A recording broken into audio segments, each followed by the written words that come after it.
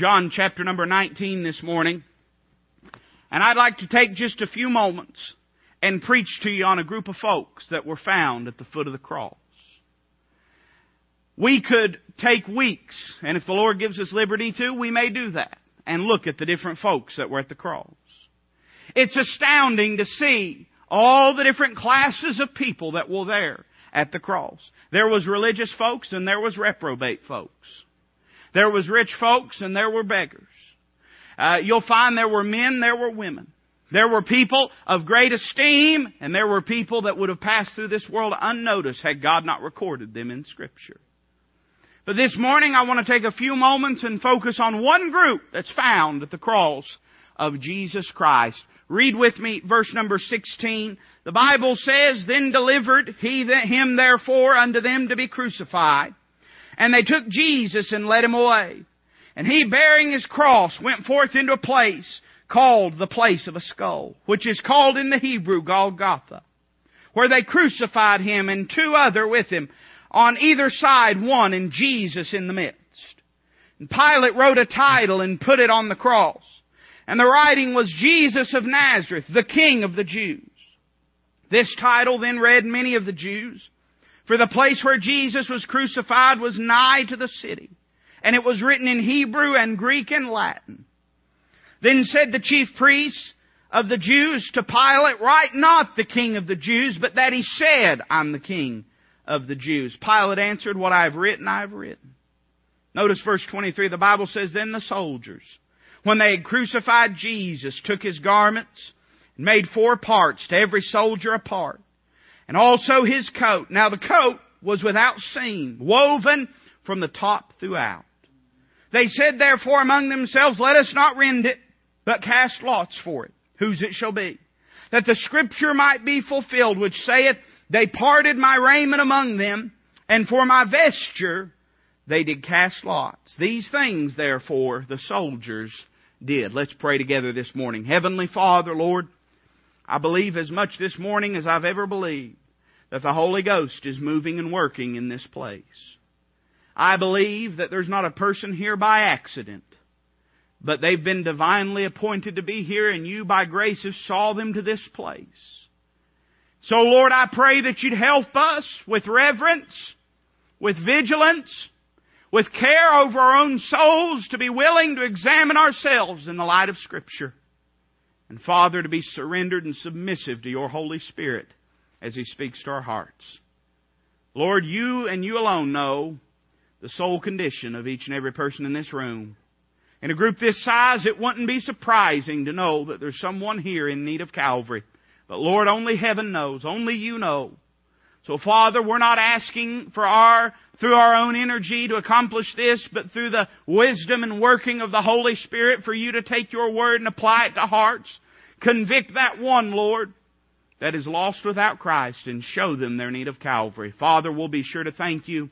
We love you. Lord, we praise you. We bless your name this morning.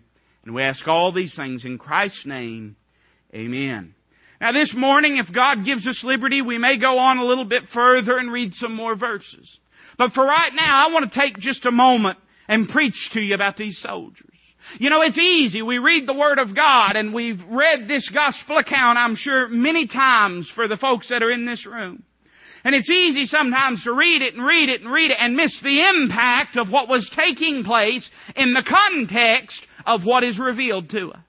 I mean, could you imagine what it would have meant to be there that day? In some ways, it was a most ordinary day, for there were many folks crucified in that part of the world. But in other ways, it was the most extraordinary of days, for never before and never since has the Son of God hung upon a cross. In some ways, it was the most ordinary of days, for the priests were there in the temple preparing for the feast of unleavened bread and preparing for the Sabbath day, as they had done scores of times, hundreds of times. But in other ways, it was a most extraordinary day, for never before and never since has the temple veil rent from top to bottom.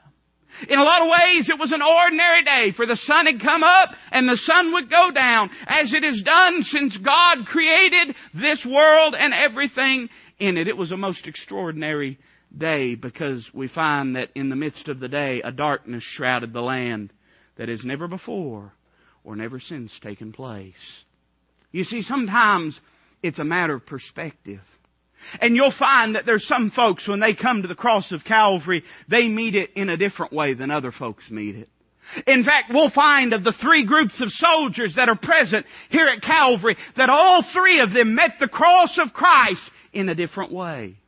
And as I read this passage, it stirs my soul to see that some meet the cross of Calvary with such complacency. Could you imagine literally sitting in the shadow of the cross and caring nothing more than to gamble over a cloak? I mean, here's a group of men that are sat at the feet of the Son of God, crucified, evidently set forth among them. Here they are, and they are in the shadow of the Son of God, and they don't even know it. They don't even know it. But you know, as I read this passage, the great tragedy is I see a picture of a lot of church-going folks in this day that we live in. Now, I'm just going to be honest with you. I don't even know what to do this morning other than try to give you what God gave me the best as I know how. But can I tell you that the great tragedy is that our churches are full of folks that have sat under the shadow of the cross for 10 and 20 and 30 and 40 years but don't know the Savior that was crucified on it. The sad truth is our churches are full of folks that have sat there while the gospel was preached, while the Spirit of God was moving, while souls were being born again into the kingdom and family of God, have sat there unmoved and complacent. What is it that could cause folks to live in such a way? It astounds me sometimes. You know, I grew up in church. I was a church kid. I mean, I grew up hearing the gospel preached every week. I heard it so much that when I did get born again, nobody had to lead me in a prayer. Nobody had to lead me with Scripture. I'm not dismissing that. I'm not disparaging that. I'm just merely saying I had heard it so much that I knew it. I could have led someone else before I was born again if I had needed to do it. I mean, I grew up as a church kid. I grew up in a Christian school. I heard the gospel day in. I heard it day out. And I can say that by the grace of God, and only by the grace of God, I was born again. But I could point you to hundreds of young people that grew up just like me that have never been born again. It's a great day, it's a great tragedy that we live in a day where there's so much confession without conviction and conversion. So much profession without possession. So much gospel being preached, and yet so few folks partaking in the grace of God. But that's the day that we live in. What's the reason for that? As I read this passage, I find three reasons that they could sit at the foot of the cross and walk away lost. Can I say, first off, it was because, let me ask you this, why were they there? Why were they there? What had brought them to the foot of the cross? Could I say, first off, it's because they were just performing a duty. Ain't no telling how many crucifixions that these soldiers have been a part of. Ain't no telling how many crosses they had sat at the foot of. And because they were just there doing it because, listen now, it was their job. That's the only reason they were there. You know, there's lots of folks that come through those doors because that's just what they do. I told you, I was a church kid. I was raised in church. I mean, there was no question in my home. No dispute, no debate.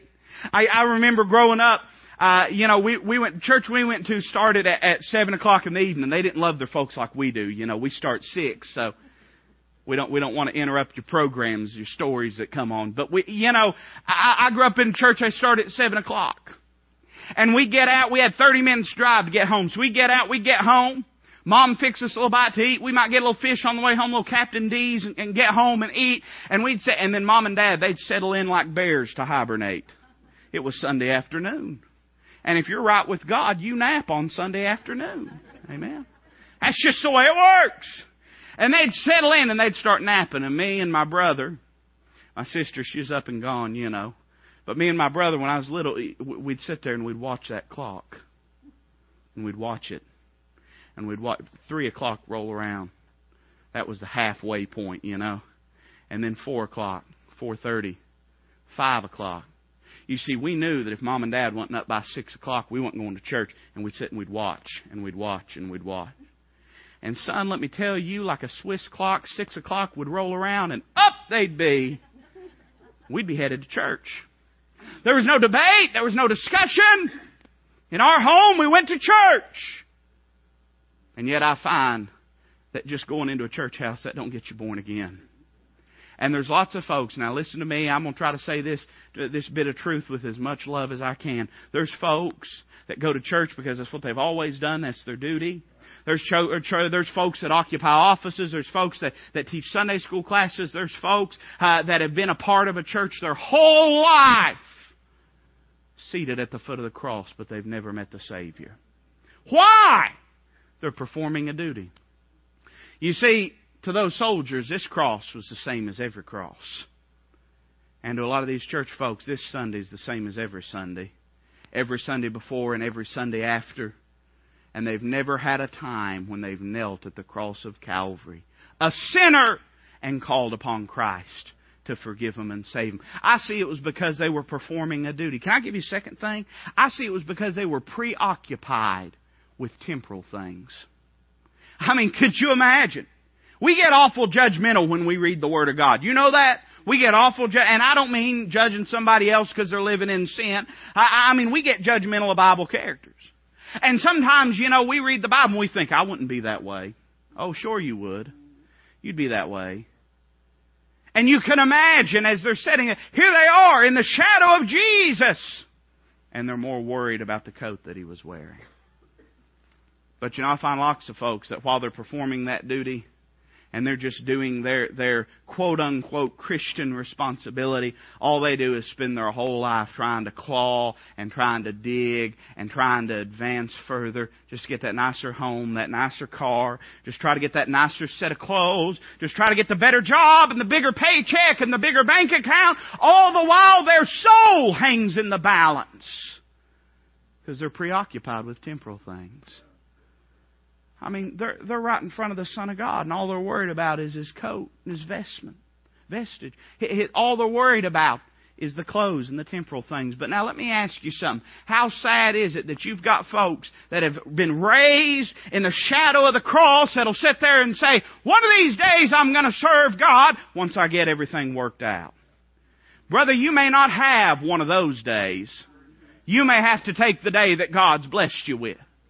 Because the truth of the matter is, and some of our older folks can testify to this, there is never a convenient time to serve Jesus Christ. There'll always be more work, more responsibility, more obligation. If you won't serve Him now, chances are you won't ever serve Him. Because you're too preoccupied with things that are going to burn up one of these days. I've never seen a hearse pulling a U-Haul or with a luggage rack. Have you? One of these days it'll all burn up and be gone. And yet seated at the feet of the most beautiful, most immaculate, seated at the feet of the Son of God, the most precious commodity that heaven ever contained, the most valuable gift that God ever gave, the most precious thing that we can ever possess. They're worried about these temporal things. Temporal things. I tell you, friend, we better get our priorities straight because Jesus is coming soon. If we want to do anything for Him, we better get our heads straight about this thing of serving God. We find that they were preoccupied with possession. Can I give you one other thing? I say one other thing, and you don't know whether I'm going to close or not. I love that suspense. I see that they were playing games at the foot of the cross. We see they were performing a duty like they had performed 100 times. Doing it out of habit. Preoccupied with temporal things, with possessions, with things that would burn up. But then the Bible teaches us that they had parted His garments, but His vesture they could not part. It was woven from the top throughout, and it was one piece. So you know what they said? They said, let's gamble over it. Let's roll the dice. Let's throw the sticks. Let's play the hands of cards. Let's gamble and see who turns out with it. Oh, friend, it sends chills to my very soul to see the picture of what we have today. You know, I see that His coats and his cloak, they were just temporal things. We're aware of that. But do you know that it's very significant that it was woven all throughout in one piece? That wasn't no accident, friend. Much like the coat of many colors that Joseph had once wore, this pictured for us the perfect and immaculate righteousness of Jesus Christ. And here they were gambling with it. You know, there's lots of folks. Listen now, I'm going to give this to you as straight American hillbilly as I can. There's lots of folks going to die and go to hell because they're playing games with God. The Spirit of God comes and convicts them, shows them their need of Calvary. And they say, some other day, some other day, some other day. Some of them even, you know, no, we don't ever argue. They talk about Baptists arguing over the color of the carpet, over the color of the curtains, the paint that they put on. Can I tell you when Baptists argue the most? It's during invitation time. And they're not fussing with one another. They're arguing with the Holy Ghost, who has just spent the entire sermon nailing them to the wall and showing them what it is in their life that's missing. And the whole time they'll say, Lord, you're right. You're right, Lord. You're right. God, I need it. Yes, you're right, Lord. And then invitation time comes. I like what Brother Richard said. You don't have to wait for invitation. If you feel like you've got business to do with God, you need to do it right now. Jesus may come back before we ever hit a note on that piano. You better get it done right now. But when the invitation time comes, then we start backpedaling. You know I'm telling the truth this morning. You be honest now. You know I'm telling the truth. And where we've agreed with the Holy Spirit of God and the Word of God, all service, now all of a sudden, it ain't about us. It's, Lord, I can settle it from here. I'm convinced that if you have an argument with the Lord over going to the altar, you need to be at the altar. You say, can folks deal with God from the pew? Yeah, sure. You can deal with God from anywhere. But if God wants you at that altar, and you won't go to the altar, then you've got a wedge of disobedience in your life and something else that needs to be dealt with. I believe if God said go, I'd just go. I believe if God said kneel, I'd just kneel. I believe if I couldn't find any way, if I couldn't figure out a way, I'd do whatever I could to be obedient to the Lord and to try to get things settled and worked out in my heart. I see they were playing games, just playing games. Just sitting there like they had done 100 times before. Some meet the cross of Christ with complacency.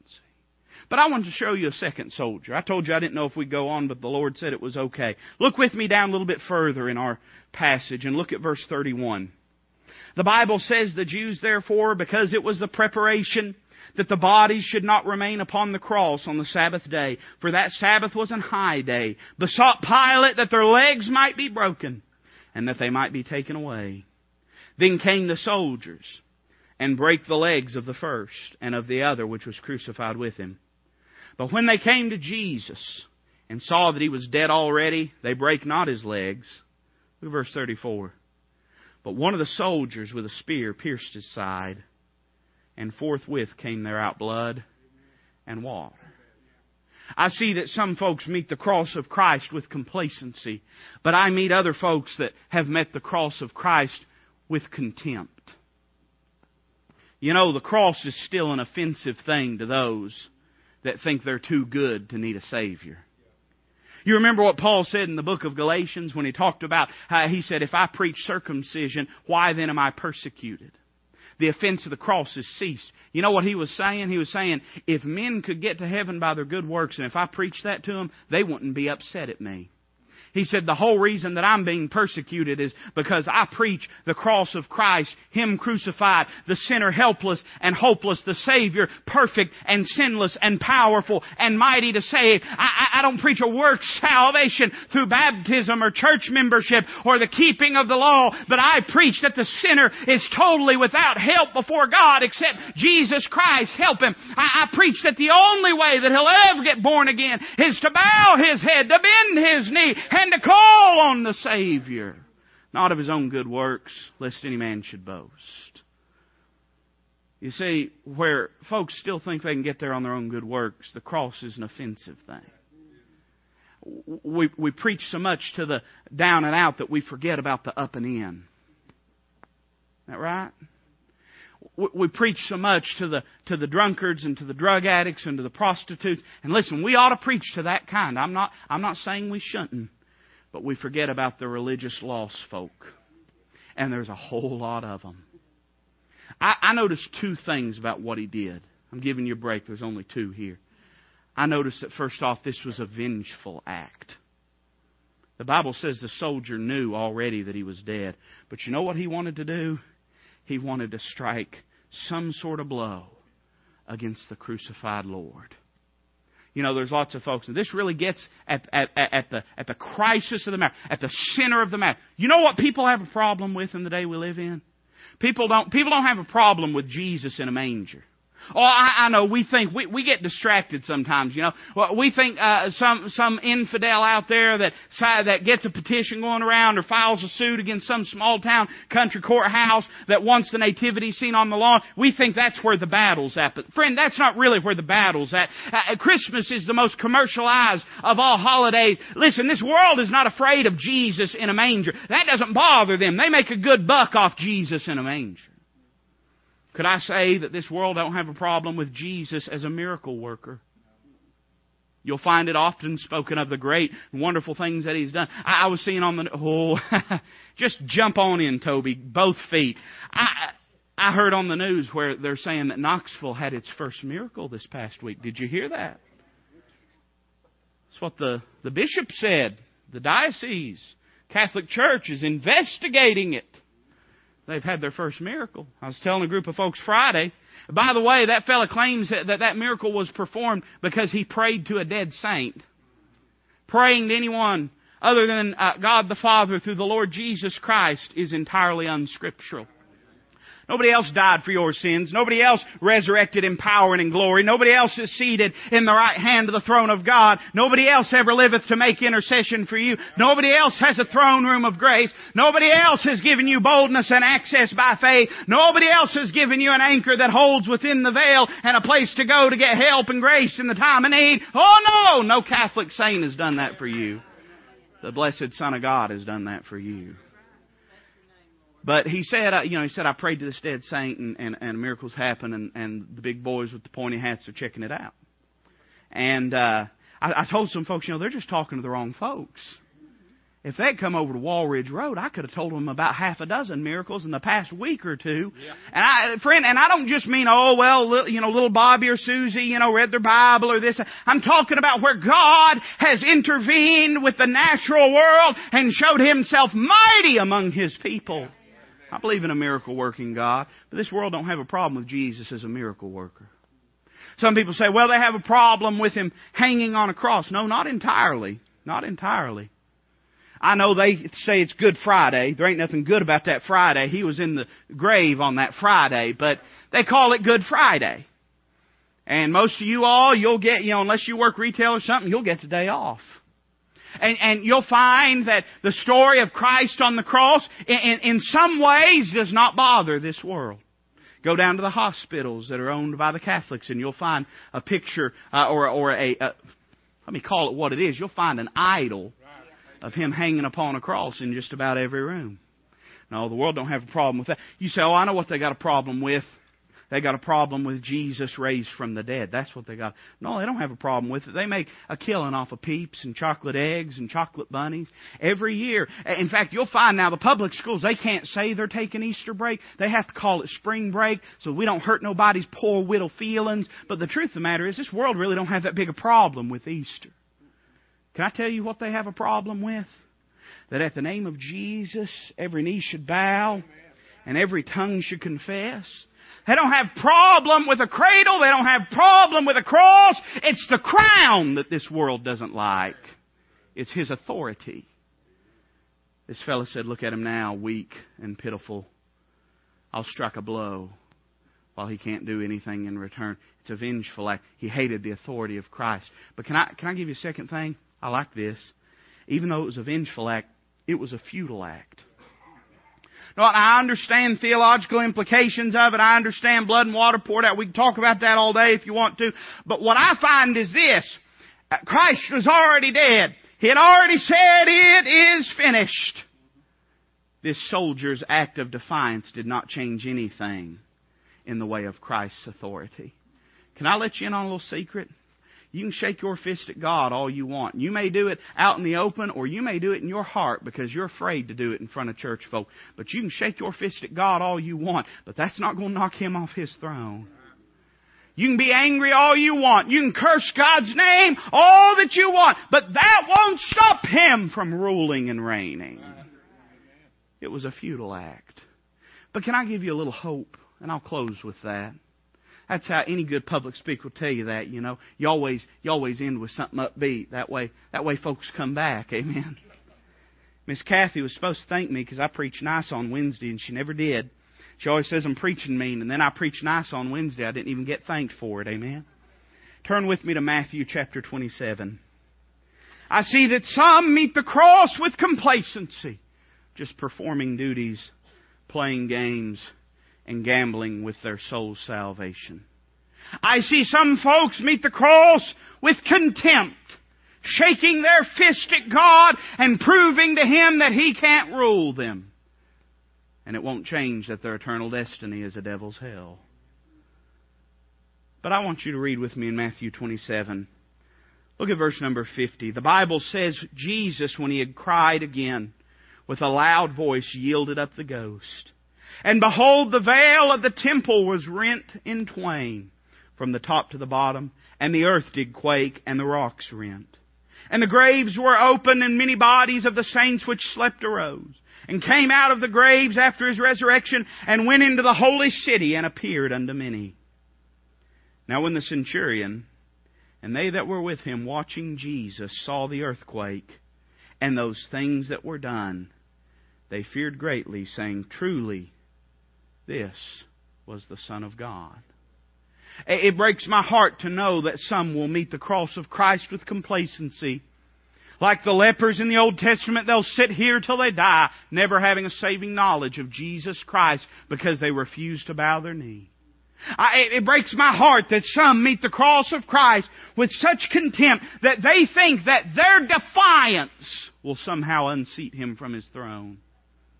But can I say that I thank the Lord in heaven that though some meet the cross with complacency and some meet it with contempt, that there are a few that meet the cross with conviction. What do we find about this man? Well, I want you to notice first off his concentration. What was it that changed? What was different about him from the others? I mean, many soldiers were present that day. Why was it that this centurion, that this man was born again? What was different with him? I think we find it in our verse. Look with me. I don't want to misquote it. Look with me down at verse number 54. Now when the centurion and they that were with him, notice these next two words, watching Jesus. That's what made the difference in his life. You see, while everyone else was watching the cloaks and the garments and the vestures, while everyone else was listening to the cries of the unrepentant and the reprobate, while everyone else was focused on the wonders that were going on, this man was watching Jesus. And that's what made the difference. You say, when does a fellow get born again? A fellow gets born again when he turns his eyes off everything else and he looks to Jesus Christ. Let me tell you something. If you listen to what this world says, they'll have your head spinning. And I'm not opposed to education, to intelligence. You'd think it to hear me preach, but I'm not, I promise you.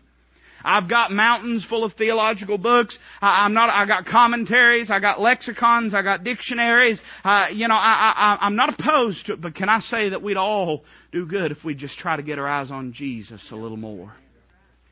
And you can listen to all the debates. It's funny. You know, Facebook has turned the world into a big argument. Am I right?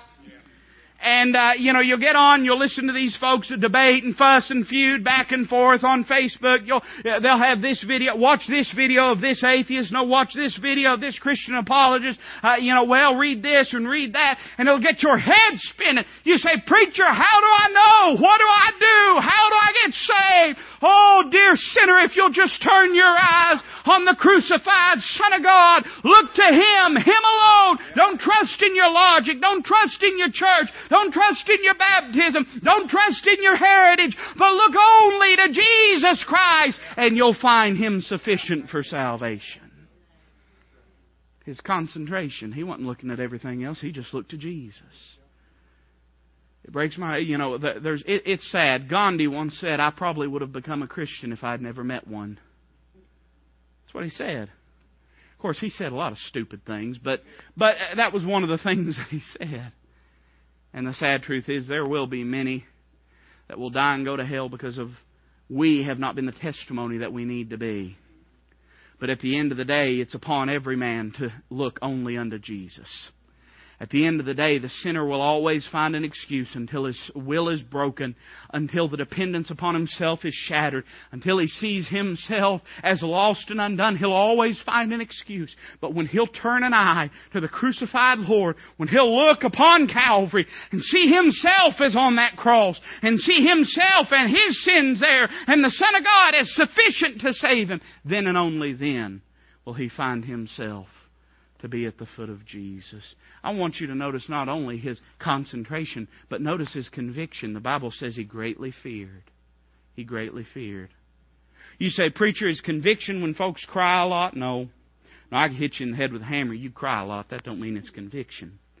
You say, preacher, does conviction mean that we weep and we wail? And I've seen conviction manifest in that way, or repentance manifest in that way. But we find that conviction at its very heart is the convincing of ourselves of our sin. When God makes us to realize that what He says about us is correct and right, and that we're lost.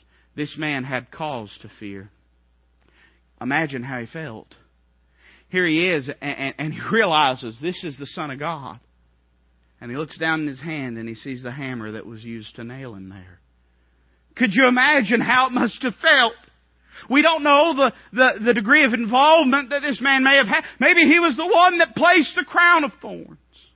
Maybe he was the one that had held and lashed the whip. Maybe he was the one that had driven the nail. We do not know, but certainly a man this close to the cross must have had something to do with putting Christ upon it. And now in this moment when God reveals to him that Jesus is the Son of God, he sees things for what they are. He says, "Oh, it was me that put Him on the cross. It was me that put Him on the cross." But I find for the sinner that it's no different today. When we come to the realization that it was we that put Him on the cross. Your sins, my sins. It gives us cause to greatly fear. It gives us cause to recognize the weight of the situation. And I'll tell you why lots of folks will sit under the shadow of the cross and die and go to a devil's hell. It's because they spend all their time thinking it was everybody else. It wasn't me. My sins, they're not all that bad. My unrighteousness, it's not all that unrighteous. The things that I do wrong, oh yes, they may be wrong, but so many others are doing so much more. But I find that this man at the foot of the cross wasn't paying attention to what other people had done. He wasn't looking for the hammer in other folks' hands. But when he realized the weight of the situation, he greatly feared, for he said, "It's been me that's done this. It's been me that's crucified Him. It's been me that's put Him on this cross." And I'll tell you the point when a sinner comes to know the Savior is when he'll come to the place where he says, "It was me that put Him on the cross. My sins put Him up there. He's dying for me." The Bible says He tasted death for what? For every man. That's you. That's me. We see His conviction. And I'll close with this. We see His confession. Truly, this was the Son of God. Oh, in those simple statements. Oh, in that simple, quick word. And I'm not presuming to know the thoughts and intents of this man's heart, but there are some things that we can gather from it. We can gather that he acknowledged the deity of Jesus Christ. We can gather that he acknowledged the substitutionary sacrifice. He said, "This is the Son of God, the one that's been sent in my place and yours." He recognized. You know what it says in Luke's account? Christ said, "It is finished." And in Luke's account it says, "And when He heard this," He said, "Truly this was a righteous man." He recognized the sinlessness. This is a righteous man. He recognized, when He heard this, He recognized and confessed Christ as sufficient for His redemption. What did he hear? He heard, "It is finished." There's lots of folks spending all their time trying to make their own way to heaven. Lots of folks spending all their time trying to get there. And it's no wonder, because every religion in the world, that's their mantra. Do this, do that, do this, do that. Work, work, work. Strive a little, persevere a little, work, work, work. Do, do, do. But only at the cross of Calvary do we find the word done. Only at the cross of Calvary do we find the work finished. If you're here today and you'd say, "Preacher, I'm one of those groups," maybe you are like the complacent ones that have grown up in church. You know the language. You know how to fool folks.